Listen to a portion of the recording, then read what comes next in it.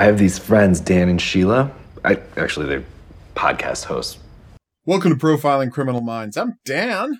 And I'm Dr. Redmond. And we are back for more Cracker Mind Over Murder, which, as I understand it, as we've said before, is the foreign title, so as to differentiate it from much better show, Cracker. All right, well, I'll say this. Cracker Mind Over Murder had its first kind of interesting episode. Yes, and that would be I would say that would be Hell Hath No Fury. Yep. And I think, and this is the crazy part, like, Cracker had to make a choice and they made the wrong choice. And that was, there was two things they could have done. And we're going to talk a lot about that in 'Tis Pity She's a Whore. Either you had to, like, remake them as multi-part episodes as they originally were. Yep. Or you had to just take the character and the basic premise and do your own stories. Yes, because doing your own stories is better. Oh, 100%. Like, this is the best episode. I mean, I'm not saying it's a great episode of television. It's the best episode of Cracker Mind Over Murder I've seen yet. Yeah, and it's an adequate episode. It's an adequate episode of television. It fits in with Criminal Minds. Oh, it's better than a lot of Criminal Minds 100%. episodes. They did an episode about, didn't they do it? I know that somebody did an episode about stealing babies and selling them. I don't think Criminal Minds ever did a stealing baby episode. Well, some show you might be thinking of The Inside with that woman who cut a baby out of somebody. Okay, maybe. Yeah. But anyway, here's the point. We watched this and it was, how shall I say? It was solid. Like, it's a solid episode of Cracker. So let's just jump right into it. A baby has been stolen. When we're talking baby, we're talking newborn baby. And yes, there is some conflict in the profiling, because Fitz's statement is only women steal babies. Yes. But they have footage of a man stealing the baby, right? And yes, they have footage of a man stealing the baby, and they've got this woman who saw a man get on the bus with the baby.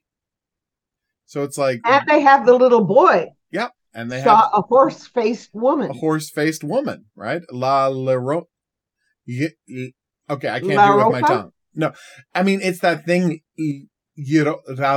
La Llorona. I mean, I can't do it with my tongue. It's the double L sound that is so common in that kind of Spanish, but I'm not going to pretend I can do it. You ask me to roll an R, sure.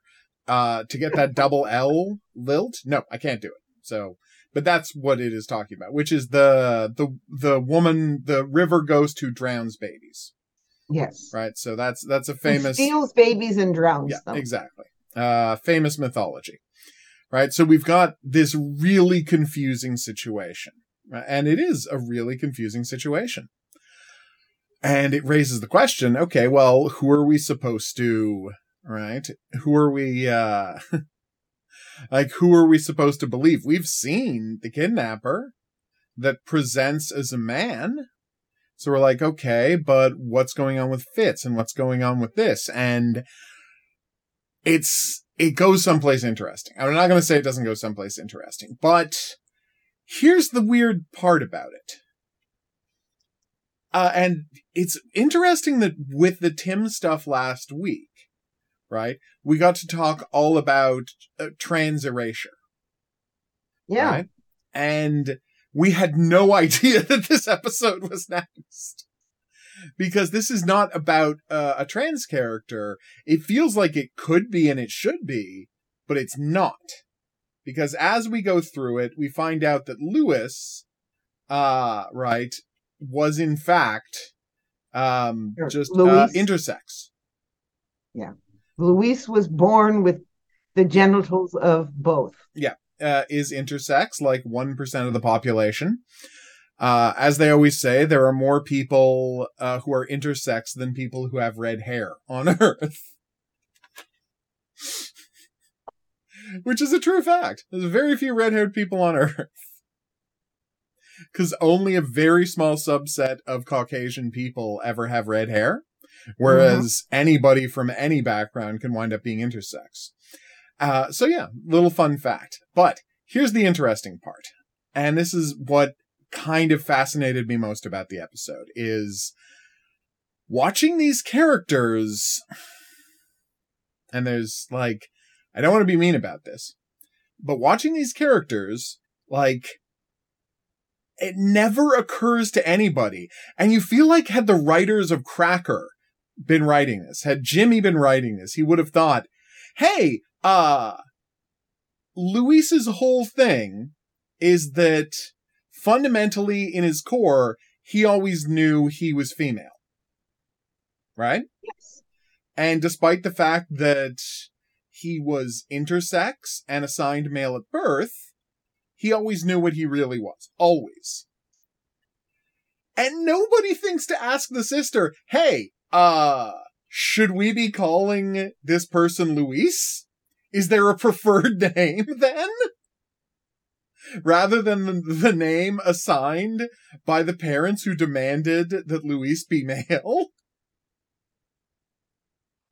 Well, the thing is that nobody, I'm sure the sister, that Luis would have given herself a name. Well, yeah, I mean, it is weird.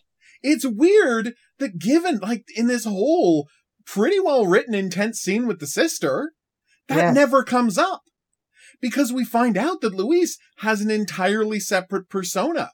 With with the hairstyling, with the makeup, with the dress, right? Yes. Luis is much more comfortable presenting as a woman. And there's got to be a name that goes with that. Yes, but nobody asks and nobody refers to her by it. Yeah, well, it's the issue that nobody asks, and even the sister talks constantly about Luis and the brother. Now that's socialization, because the parents never accepted that Luis was anything but a boy. Yep.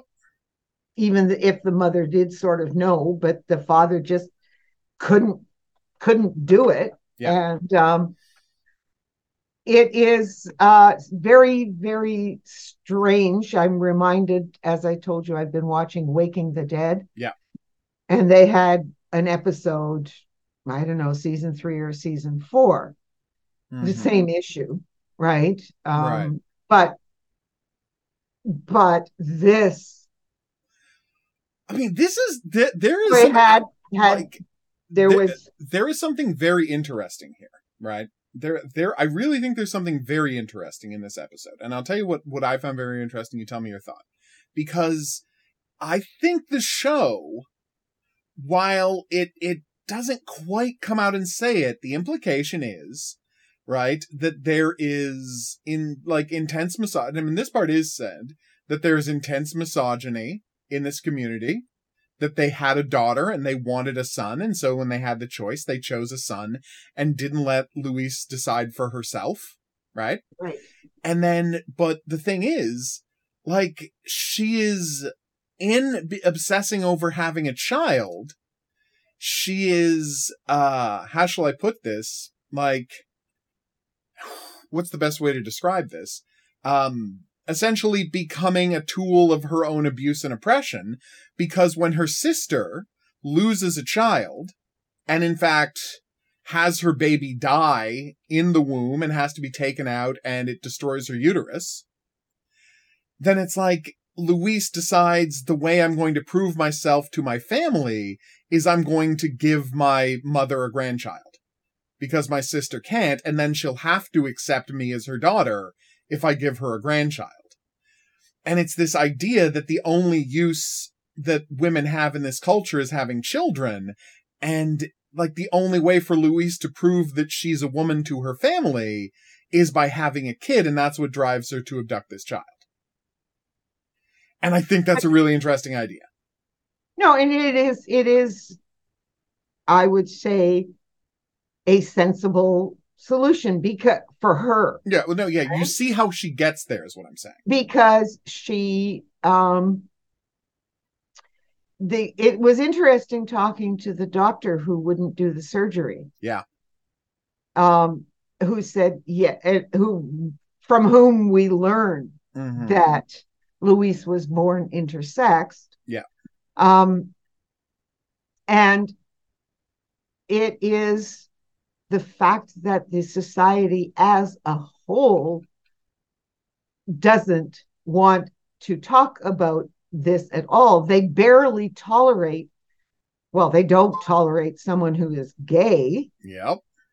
So none of this is ever talked about.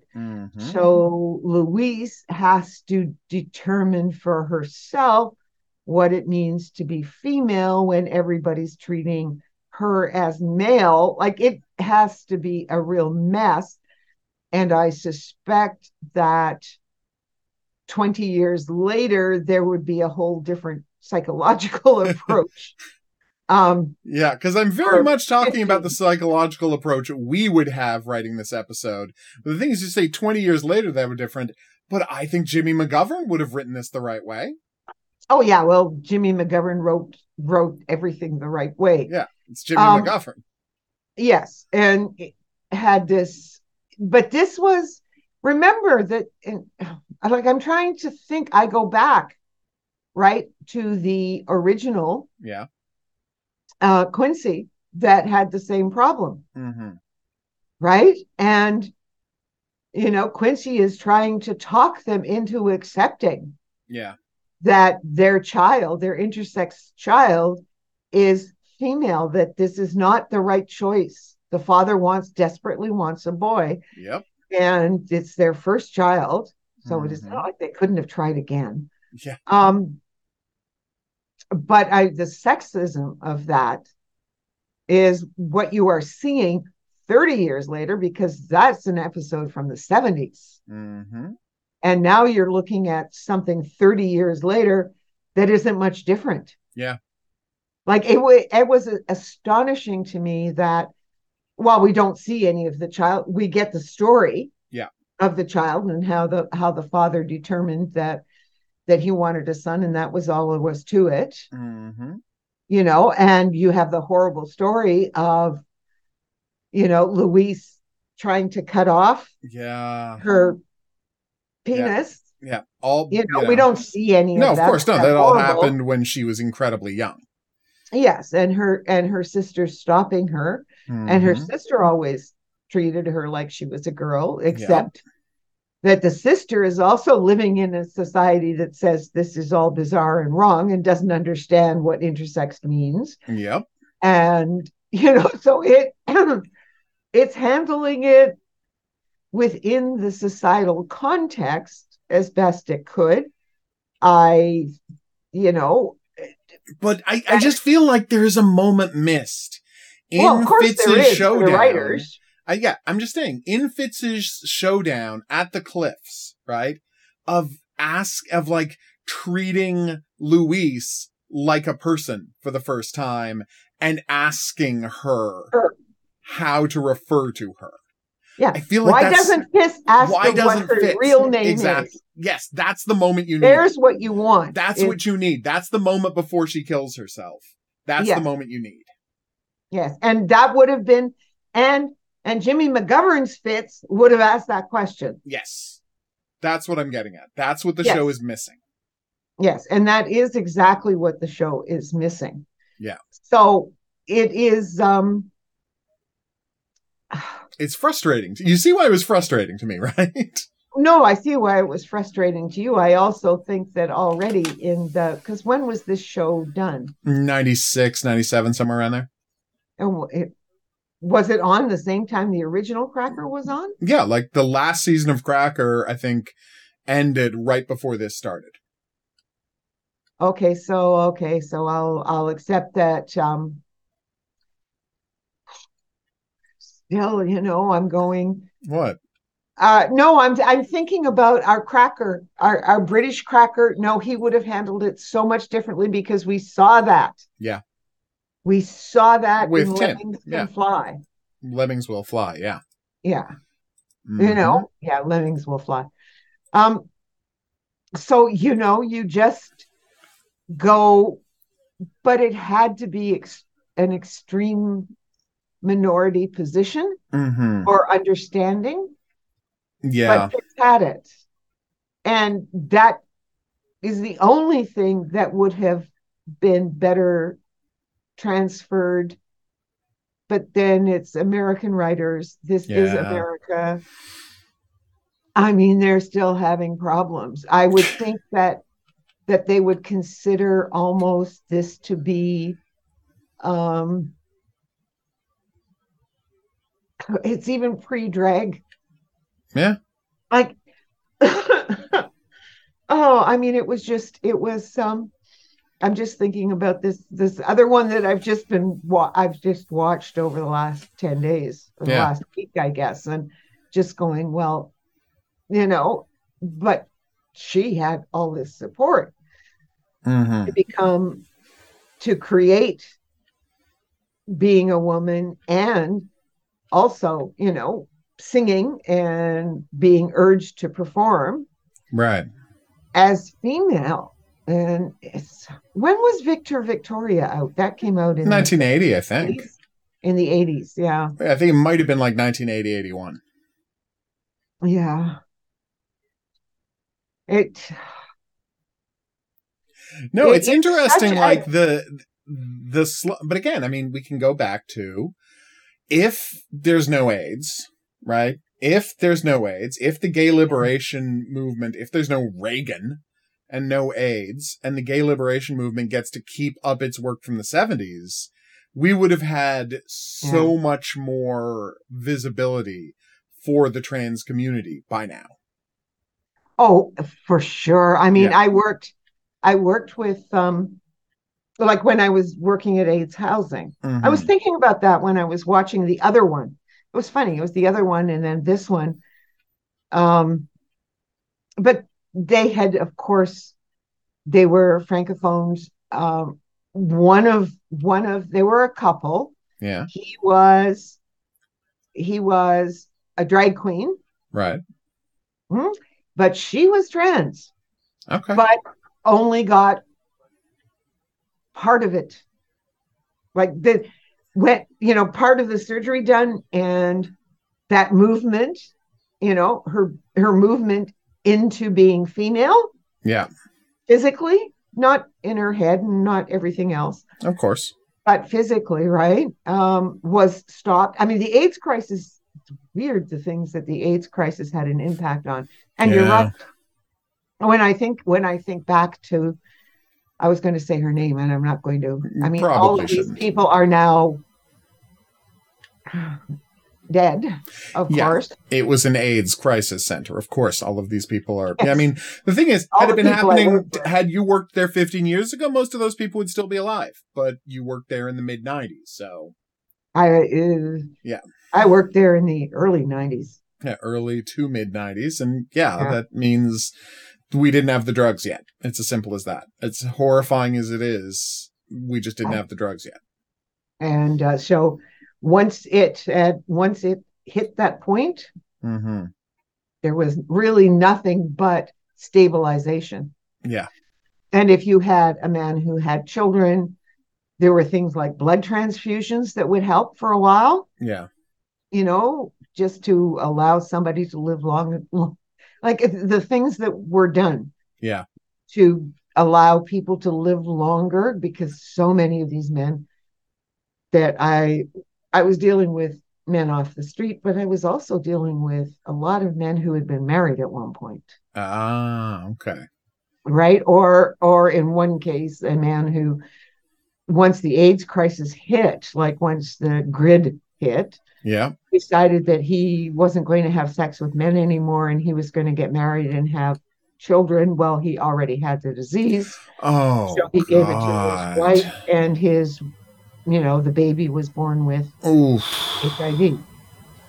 And these were the days where we didn't know much. Like it turns out that, of course, delivering a baby, if the mother has AIDS or HIV, mother has HIV, delivering the baby by cesarean section means that the baby is less likely to transfer it. Yeah. A large amount to have HIV. Yeah. Because it is the natural birthing process that gets the blood into the baby's mouth and eyes and things. Yeah.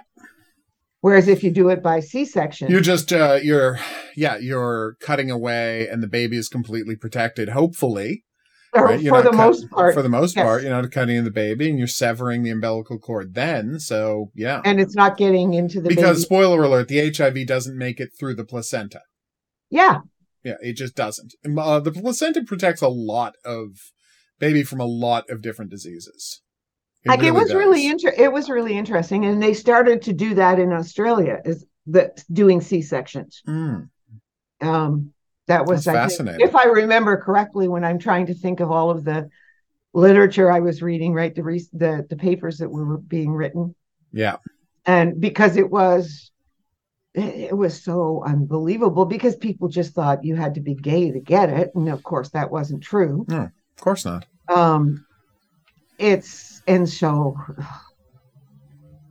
Yeah, I've talked actually about some of the stories, but so you're looking at this, right, and going, yes, it's like the world got stunted. Yeah, everything moved backwards. Yeah, as Reagan was destroying America, he also went to war with the gay community. Yeah, it wasn't enough to destroy the world's, like the economy and decency and, human kindness. He also had to attack the gay community. Yeah, he's a terrible person, Ronald Reagan, one of America's worst presidents. And that's saying something, because America's had a lot of terrible presidents. Yes, but in terms of, it's like Margaret Thatcher. Yeah. The two of them were peas in a pod. Oh, absolutely. They were functionally the same person. The only difference is that Margaret Thatcher was so much of an insane, right-wing Chicago school zombie that she said society doesn't exist, which is something that even Reagan wouldn't have said. Oh, yes, but you see, society doesn't exist. Oh, my God. Oh, my. It is. Yeah. Well, no, but it's like, it's these people war with kindness. You remember when Obama said, we're going to have a judge that, under a Supreme Court justice that understands empathy. And so the right wing had to go to war with the concept of empathy. Like the right wing in America is suddenly like, no, we're all psychopaths. Like, weird flex, bro, but okay. And now you got Ron DeSantis who wants to be Reagan 2.0, just this hateful anti-gay bigot who says that, I'll let corporations do whatever they want if you make me president. And that's the platform he's running on. It's disgusting and it's despicable. Anti-gay, anti-woman, anti-black, anti... Oh, yeah, he's as scumbag as they come, so... Luckily he has no charisma or ability to speak well, so that helps a little. But he's got money. Billionaires will give him unlimited money because, billionaires love weak governments. Elon Musk. Okay, that was pretty... We're recording this. You're watching this a month later, but we're recording this literally a day and a half after he did his disastrous launch on Twitter. His hilariously bad launch on Twitter. It was funny. Laughed. It was funny. It was very funny. It was funny. It deserved a real laugh. Why is this such a disaster? Well, Twitter Spaces, in order to stream well and do giant conversations, had 100-person team to design and maintain that system. And Elon fired all but 2 of those people. Why do you think there was a problem? Oh, the man's an idiot.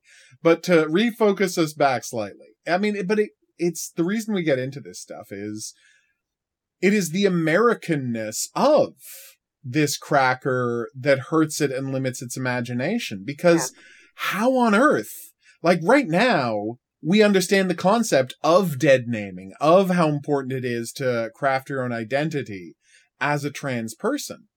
And there was a lack of awareness of that in the past. I'm not going to say there wasn't. There was a lack of awareness of that in the past. But like looking at it now, you have to wonder, we say Jimmy McGovern would have thought of it. We don't know for sure. Like I mean, okay, because it's not like, Tim ever had another name, but, Tim didn't live long enough for that to come up, but there's no way Luis didn't. And so it just seems so insane for us watching this now to ask, how do you sit down to write that scene and not understand that what has to happen is Fitz has to try and connect with Luis by asking her to say her real name. Yeah. By saying, that's not your name, though, is it? That's the name they forced on you. And it hurts every time someone calls you that name, so tell me what your name is. That's the scene! Right? And that's that the scene! might have saved Luis's life. Maybe. Because we can only call her Luis because we never find out the name. We could call her Luisa. Maybe. But, but we don't know. We don't know because Fitz never asked. Well, no, but it's like, if you're writing this episode and you want that ending, you have that being how he connects to get her to turn the baby over. Mm-hmm. But it's like, it's so weird because it's impossible to watch this scene, which is a really good scene otherwise, without saying, I can see exactly what it's missing. And it's missing, it cripples how this scene is supposed to play. Yeah, and I think that this is a good episode. It is. It is a good episode. I think it dealt with the issues quite well, generally speaking, given that it's the late 90s. Mm-hmm. But if you had wanted to make it a really good episode, I'm not saying perfect, but close to perfect episode, given the sister, right? Yeah. Because even the sister doesn't turn him in. No. When she knows she's trying to talk him into giving the baby up. Yeah. She doesn't go to the cops because she knows what the cops will do. Yeah. Yeah. Like it's only when she has no choice, when she gets caught. Mm-hmm. Like she knows they're going to look into her. And so she tries to manage it as best she can. Honestly, the only really contrived thing in this episode is getting a murder in there. Yes. Like, it is completely contrived the way her neighbor, right, starts, demanding to know why there's a baby yelling in the apartment and he stabs her and she stabs him in the back. I'm like, okay, like that came out of nowhere. Yeah, why did you do that? Well, no, but it's like, because they needed there to be a murder in the episode.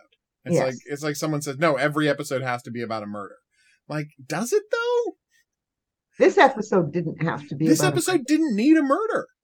Like it that is kidnapping. It's so contrived. The kidnapping and the fact that like Luis is self-destructing because her mother's dying. And her mother's dying without her ever being able to prove that she's a daughter. Right? That she's, a daughter and a value to her. I mean, it's powerful enough that you didn't need a murder. And they added a new character this week. Yes, to replace. Well, it's the Beck's partner. No. They added a character, so there's Beck, and now there's a new cop with glasses. Yes, right? And I don't know why he's there, and then I watch the second episode and I find out why he's there, and I think it's a really stupid thing, but we'll talk about it in the next episode. But the next episode we're about to talk about, in a second. But this is a good episode of television. It's a good episode of television. It's a good episode of the show, right? Right. It could have. I mean, it would have been an excellent episode if it had avoided the murder and it had that scene at the end. And had the scene at the end of giving Luis the chance to identify herself. Yes, and she might go to jail still for the kidnapping. No. I mean, I think just dramatically, you want her to jump off the cliff at the end. Like, I understand the drama of that. Yeah. Of her realizing she's never gonna, but it's like having one person see her once, right? And turning over the baby to the person who finally saw her for who she is before she kills herself. That's a really good ending. Yeah. It really is. That is a very good ending to this episode. And the episode almost had it. But by far, this is the best episode. And I gotta say, the fact that they managed to make a good episode, when they're not trying to shoehorn in, everything, right, into that short an amount of time, makes me optimistic about what they have to go for with the rest of the show. I mean, I'm interested to see where it after the goes. next episode, after Tisapeti. Which is, okay, well, we'll talk about that now. But yes. Josh Hartnett shows up briefly. He's playing Mark. He's back with his girlfriend who lost the baby and dumped him that time and made him depressed. Yes. And Fitz tries to encourage him to, dump her because she's no good for him. So there you go. Fitz. Yes. We can talk about Fitz. In this, he's not real good. Iteration of Fitz isn't Robbie Coltrane in that. He's not Robbie Coltrane. That's the big problem. But the thing is that if he had, we'll see after Tisapeti, she's a whore. Yeah. After this, it's all original episodes, I think. Yeah, so they might be doing. Well, no, they do Best Boys later, don't they? Oh, I think they do Best Boy. We'll we'll check at the end of this episode. But anyway, the point is, right, and this is the key part. Next, they do what was an incredible. I mean, it's an incredible episode of television. The original. To Say I Love You is magnificent. Yep. It's so good, and this isn't. Because what you got to remember about To Say I Love You is it's their first 3-part episode. This is the first time they did a 3-part episode. And it's a mistake. I mean, it was bad enough taking 2-part episodes and winding them down to one. A 3-part? You never, I mean, the biggest problem I had, right, was, okay, it makes absolutely no sense when she starts to compare herself to a dog. It comes out of nowhere. Because we don't see a dog. I know. There's no dog anywhere in this episode. How did they forget to give the sister her seeing eye dog? Yeah. How did you forget that? And therefore she says I got replaced by a dog. Yes. So that's why. You lost. I mean, okay, so the weird part is watching it. It's literally like they took the 3 scripts and they just said, how much can we cut out of this while having it remain basically coherent? Yeah, and that's all because it's literally, I mean, line for line, scene for scene. It is mostly the episode. Fitz happens to be in jail because he was, yelling at his wife's family from the backyard, or in this case, the front yard, right? Trying to get the attention of his wife who's at her mother's house, right? So it's they do that scene, right? Then they have him in jail and they have him consulting with Sean. It's all there, but they move so quickly. You never get a chance to know any of these people. You never get a chance to understand anybody. And here's why suddenly the cop with glasses is there. It's because for some insane reason, they don't want Robert Wisdom to be the one who's a dick to Sean. Yeah. He exists only so Robert Wisdom won't have to be the one who's casually cruel to Sean. I'm but that's the character's job. To be the cop who's a dick to people. That's what he's been for the past episodes before, as he's, stood in for Jimmy Beck, right? So why suddenly are they trying to protect Robert Wisdom's character and have him not do that? Oh, also the one thing he had a better contract and they liked him. But it's but you don't. Who knows? But I mean, they did also change the framing of one thing. They turned, they removed the bit where Tina, essentially sets up the cop to be murdered. Yeah. That's not in here anymore. And the cop is full on there to sexually assault her, basically. Yeah. The cop is more villainous and she's less villainous.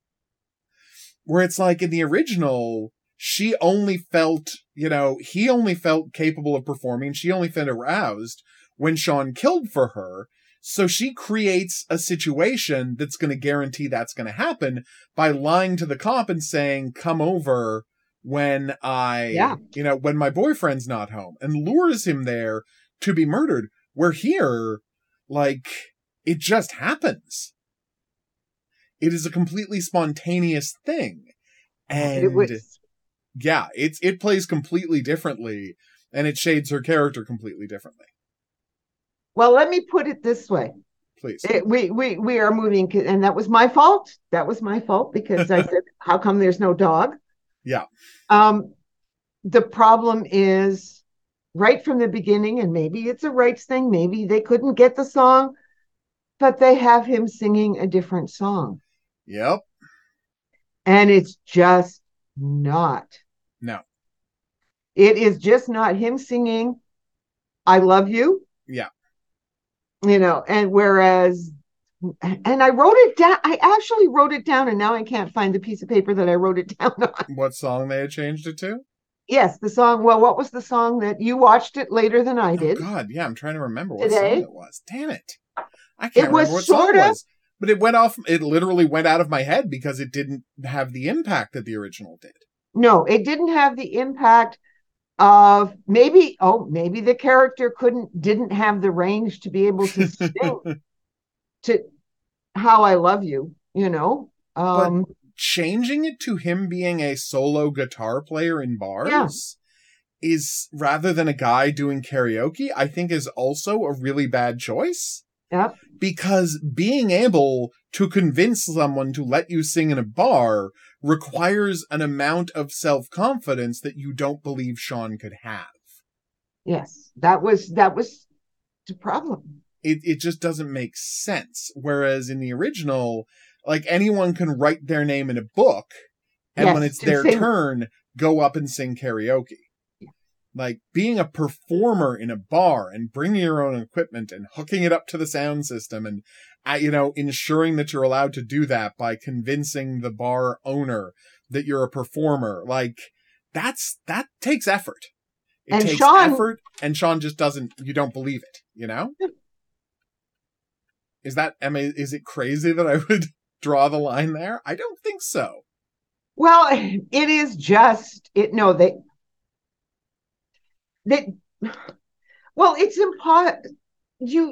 it was an impossible thing they were trying to do, is to take this 3-hour arc and turn it into 1 hour of television and have it have any impact. Yeah. Now, maybe, I don't know, maybe this was the deal they struck, right? Yeah.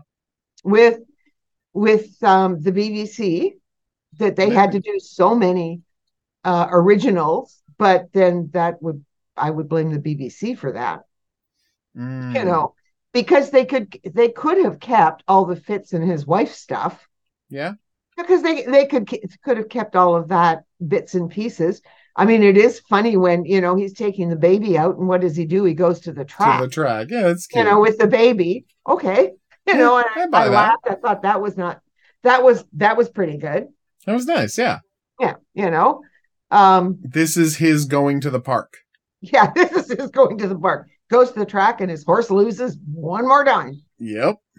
And we do get the mortgage thing against the house. Finally. Yes, finally we get the stuff that's sort of making you begin. But even then, understand. It's only. I don't want to say that this isn't this much money, but it's only $1,000. Like, she's right to be upset, but in the original, it's $5,000 he has stolen from the house. Added it to the mortgage. It's £2,000, right? That's a lot of money in a way that $1,000 isn't a lot of money.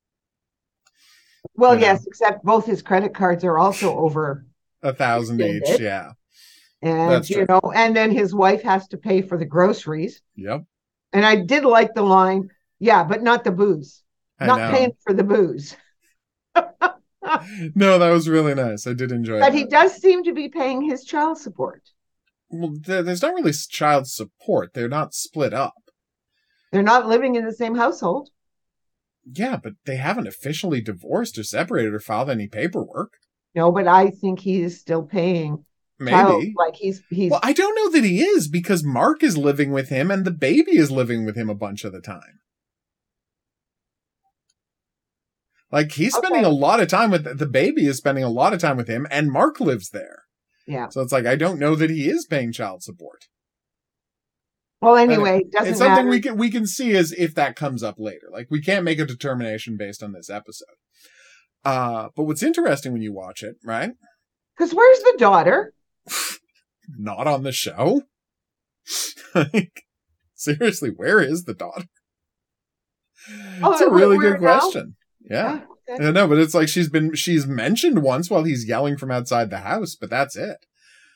But it's like pulling all of this stuff out of the episode, right? Pulling Fitz going to the press, her trying to lure Fitz into getting murdered, him narrowly escaping, them catching her for that, like all of this stuff that's so interesting. But you also cut the best moment. Well, okay, not the best moment. There's a couple of really great moments, but that pivotal moment in the first one where they talk about Bonnie and Clyde and he's written down the part where they die. Yeah. You know, that scene that just feels like magic to watch. And it's of like him saying that I do understand you. You think this is a mystery. You think that you're special. You know, you're not. Like, I do understand where you're coming from. This isn't, this isn't a mystery. But you miss all of these key elements. And the original took place over like a month. And this takes place over, I don't know, 2 days? Yeah, well, never mind. You know, it rushes through, because the thing is, the first one, it had time for their relationship to develop, is my point. Like, Sean and Tina had the time to gradually become the only thing the other one relied upon. Here, they've known each other 48 hours. And they're madly in love, and they're going to die for one another, and they're going to, I mean, it's a bad choice. If you had to pick episodes to adapt, yeah, this was a bad choice. But again, if they were willing to make it a 2 or a 3-parter, I'm sure they could have done it, but it's like, you have to cut out all of the meat that made this a great episode. You have to cut out all of the Fitz stuff. You have to cut out most of the Killer's stuff. And as you say, and then you're just making stupid mistakes. Where's the dog? Where's the dog? That if they had left out the part where she barks and talks about being like a dog. Yeah. If they had left that out, okay. That was a part still that in should there. have been left out. Yeah. But if you're going to put that in, the sister has to have a dog. I know. Because she has to have been replaced by a dog.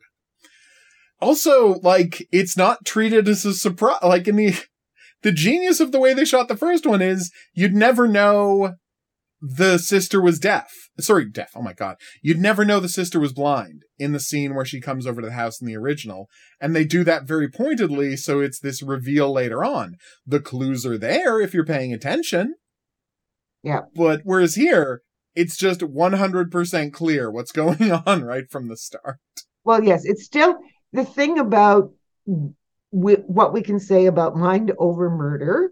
Yeah. Is that it is a hell of a lot more expository. That's true. They do clearly just lay stuff out. Even in the last much more episode. than the original. That's true. Yes. It just but it has to be because of the time constraints. Yeah.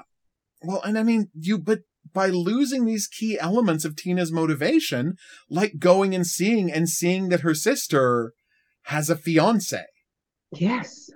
Because everyone has been able, like, turns out she wasn't, it makes it the whole thing of her being replaced by a dog so much more clear, because her sister has had to go on and have a full life that she can't have because of the damage that was done to her as a child when you made your child be a caregiver for her 2 years older sister. And that's not even said. I know. Anywhere in this episode that my parents only had me so they'd have someone to take care of my sister. Yeah. It's like, just come out and say it. Like, you're so thuddingly obvious most of the time. Why are you not saying the most important thing for Tina's character? That her parents are the villains here. Yeah. And I mean, her parents even seem reasonable and nice compared to, you could see her parents were not nice. In the original. It's completely clear. It was completely clear. Here, somehow or another, it's all Tina's imagination. Yeah, exactly. Oh my God. But like and you still get the speech about how like she gradually learns to hate anything beautiful because you want things to be boring and you want things to be ugly. So you won't have, so for once you'll be off the clock. And it's like, and it's such a brutal scene in the original. And because we haven't spent the time with Tina, like it's still a great line. But because we haven't spent this time getting to know Tina and, understanding her desperation, it doesn't hit as hard in this version. Yeah. And that's what's so frustrating about it. It's like all of this stuff should be hitting like a truck like it did in the original, but the episode is just sprinting through plot points so quickly that nothing has any time to breathe. Like, they're like, okay, they cut. Okay, all right, the cop's here. They stabbed the cop. Now the cop's burned in the thing. Now they're in the office talking about the burned cop. Now they're talking about, what was the cop's last case? Now they're arresting Tina. Now Tina's parents are there. Now Tina says her sister's gonna get murdered. Now he's gonna set the sister on fire. It's like, all of the stuff I just said, it seems like I'm crazy racing through it. All of those scenes happen in the course of like 5 minutes. You see, in the episode. They're just they have nothing to do but race from plot point to plot point. That's all you can do. And this is the funny thing is that this episode, like if you wrote it down plot point by plot point, would have been the starting point for the writing room to create the the original episode. Okay, here's the basic skeleton of what I want to have happen in the episode. How can we flesh this out? And then they turn it into 3 episodes. But, you're right. We're watching the skeleton outline of an episode. Yeah, that's exactly it. I hadn't thought about it, but I think you're right. Yeah. And that may be the frustrating. Everyone, and it wasn't so bad with the 2, but once you get to the 3, if you want to have any punch, I don't even know. Yes, they could have had, there are a few little things like the dog and change the music. Mm-hmm. Get an actor that can actually sing the song to say, I love you. Yeah. How I love you, rather than the one. I mean, the one that they chose, I thought, well, okay, it wasn't bad. But it's not. But it doesn't have the range or the kick or the power. No, it doesn't. Oh my God. It's so frustrating, this episode, because you remember how what a statement. Because remember, it's only the 2nd episode of Cracker ever. And it makes such a statement about what the show's going to be going forward. And it's such a good template for all of the future episodes of putting the focus not on Fitz, but on the killer and making Fitz, be the color as well. Yeah. It's so well done. Again, it really is very well done. Yeah. Like the original. And this one just doesn't have it. No, it doesn't. The Hell Hath No Fury was... It's a much better episode. Like the title. No, Hell Hath No Fury is terrible. There's no scorned women in that. No. No, it's a terrible title. Well, I think they were trying to say that Louise was a woman scorned all her life. I don't agree with that, but okay.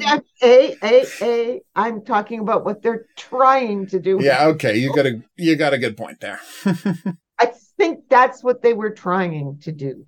Yeah. But I am really annoyed that they brought in an extra character to be the bad guy instead of just having Robert Wisdom's character continue being Jimmy Beck. Like, why have they brought in an extra character to be the one who's casually a dick to Sean? Mm-hmm. I think that's a mistake because... Sean and to... Yeah. And to Tina. Well, yeah, and to Tina, but then, the lecherous guy takes Tina off into another room to proposition her and to offer to help her out, wink, wink. As in, he's so much worse than the original guy because it's strange. It's like, are you trying to get us on the side of Tina and Sean Moore by having this guy be so much worse than the original guy was? Well, that may be what they're trying to do. Yeah. It might actually be what they're trying to do. Yeah. Because this guy is constantly going on about how Fitz needs to get a vasectomy. So he can cheat all the time without worrying about it. Yes. Oh, yeah. And then this guy then, of course, wears a How did they find out he had? He's got a condom. It's like, as you said, why is a married guy who's got a vasectomy carrying around a condom? Which is in the original as well. Yeah. Except he was a more layered character. Here, it's his only personality trait is that he's constantly screwing around on his wife. Oh, and we forgot to mention in the previous episode, they mentioned Jane's abortion. Mm-hmm. That did come up in the previous episode, and it's a perfectly good scene, and it's her really only scene in both episodes. Mm-hmm. And I think part of the problem is adding this extra cop, right? In addition to Robert Wisdom, means she's got nothing to do. Well, the cop's dead now, so not the dead episode. Cop, the fat cop with glasses. Oh, the fat cop with glasses. That's what I'm saying. Adding him as a third cop leaves Detective Hannah Tyler with nothing to do. Because now you've got him reading all, because it used to be, okay, well, even if they're not going to give Hannah a lot to do, she's got the standard cop lines. But now the extra fat cop is getting the standard cop lines. Well, we'll see what happens next time. I guess. It's just, I don't know why he's there. You've got Robert Wisdom to be Jimmy Beck. You've got, they don't really have a Bainborough, but Fry is the equivalent of Bainborough, except they're not able to do, he's too old to have the kind of not sure of himself and always having to try to prove that he deserves the position, right? That Bainborough had, right? That he has to be extra strict at, he can listen to people because they're his contemporaries, but he has to be extra strict to prove he can be in charge. There's a lot going on with him, whereas having R. Lee Ermey there, it's just, okay, he's just a generic lieutenant. But I don't know why this other cop is there. All he's doing is stealing focus from what should be Hannah and Danny, which is the character Robert Wisdom is playing. You've got this third cop there for no reason. And I know he's been there the whole time, but this is the first time where he feels like he's horning in on stuff that the main characters should be doing. Yeah, it's very frustrating to me. But we'll see where it goes. Yeah. See how it goes. Yeah, we'll see where it goes, okay? We'll see where it goes. And then we can make comments about... Yeah, and later on. You're absolutely right. But yeah, very weird. All right, so yeah, you have, and by the way, I'm just going to check the episodes now to see which ones, because obviously they didn't adapt any other three-parters. They didn't do To Be a Somebody. They didn't do Men Should Weep. They sure as hell didn't do Brotherly Love, because they're not insane. No, I think the only other one they adapt is Best Boys. Okay. Yeah, the only other one they adapt is Best Boys. Although they do have two more two-parters. Which is weird. Well, interesting, right? They have two more two-parters, but they don't do any more adaptations as two-parters. So there you go. All right, so next week we have Sons and Lovers and then Talk to Me. So that should be fun. And then after that, we're going to be back into the world of two-parters. Exciting, right? Not exciting? Okay. Well, we both leave it till the last minute to watch it before we're going to do our podcast. I know, right? It's terrible. But anyway, if you have any questions, if you have any comments, if there's any profiling-related fiction you'd like us to check out, drop us a line at profilingcriminalminds@gmail.com. We'd love to hear from you. If you are listening to this on an app or podcatcher, please rate and review it. That's how people find out about the show. We'll see you back here next week for those 2 episodes of Cracker, Mind Over Murder. But until then, I'll say that's right. Au revoir. And have a good week.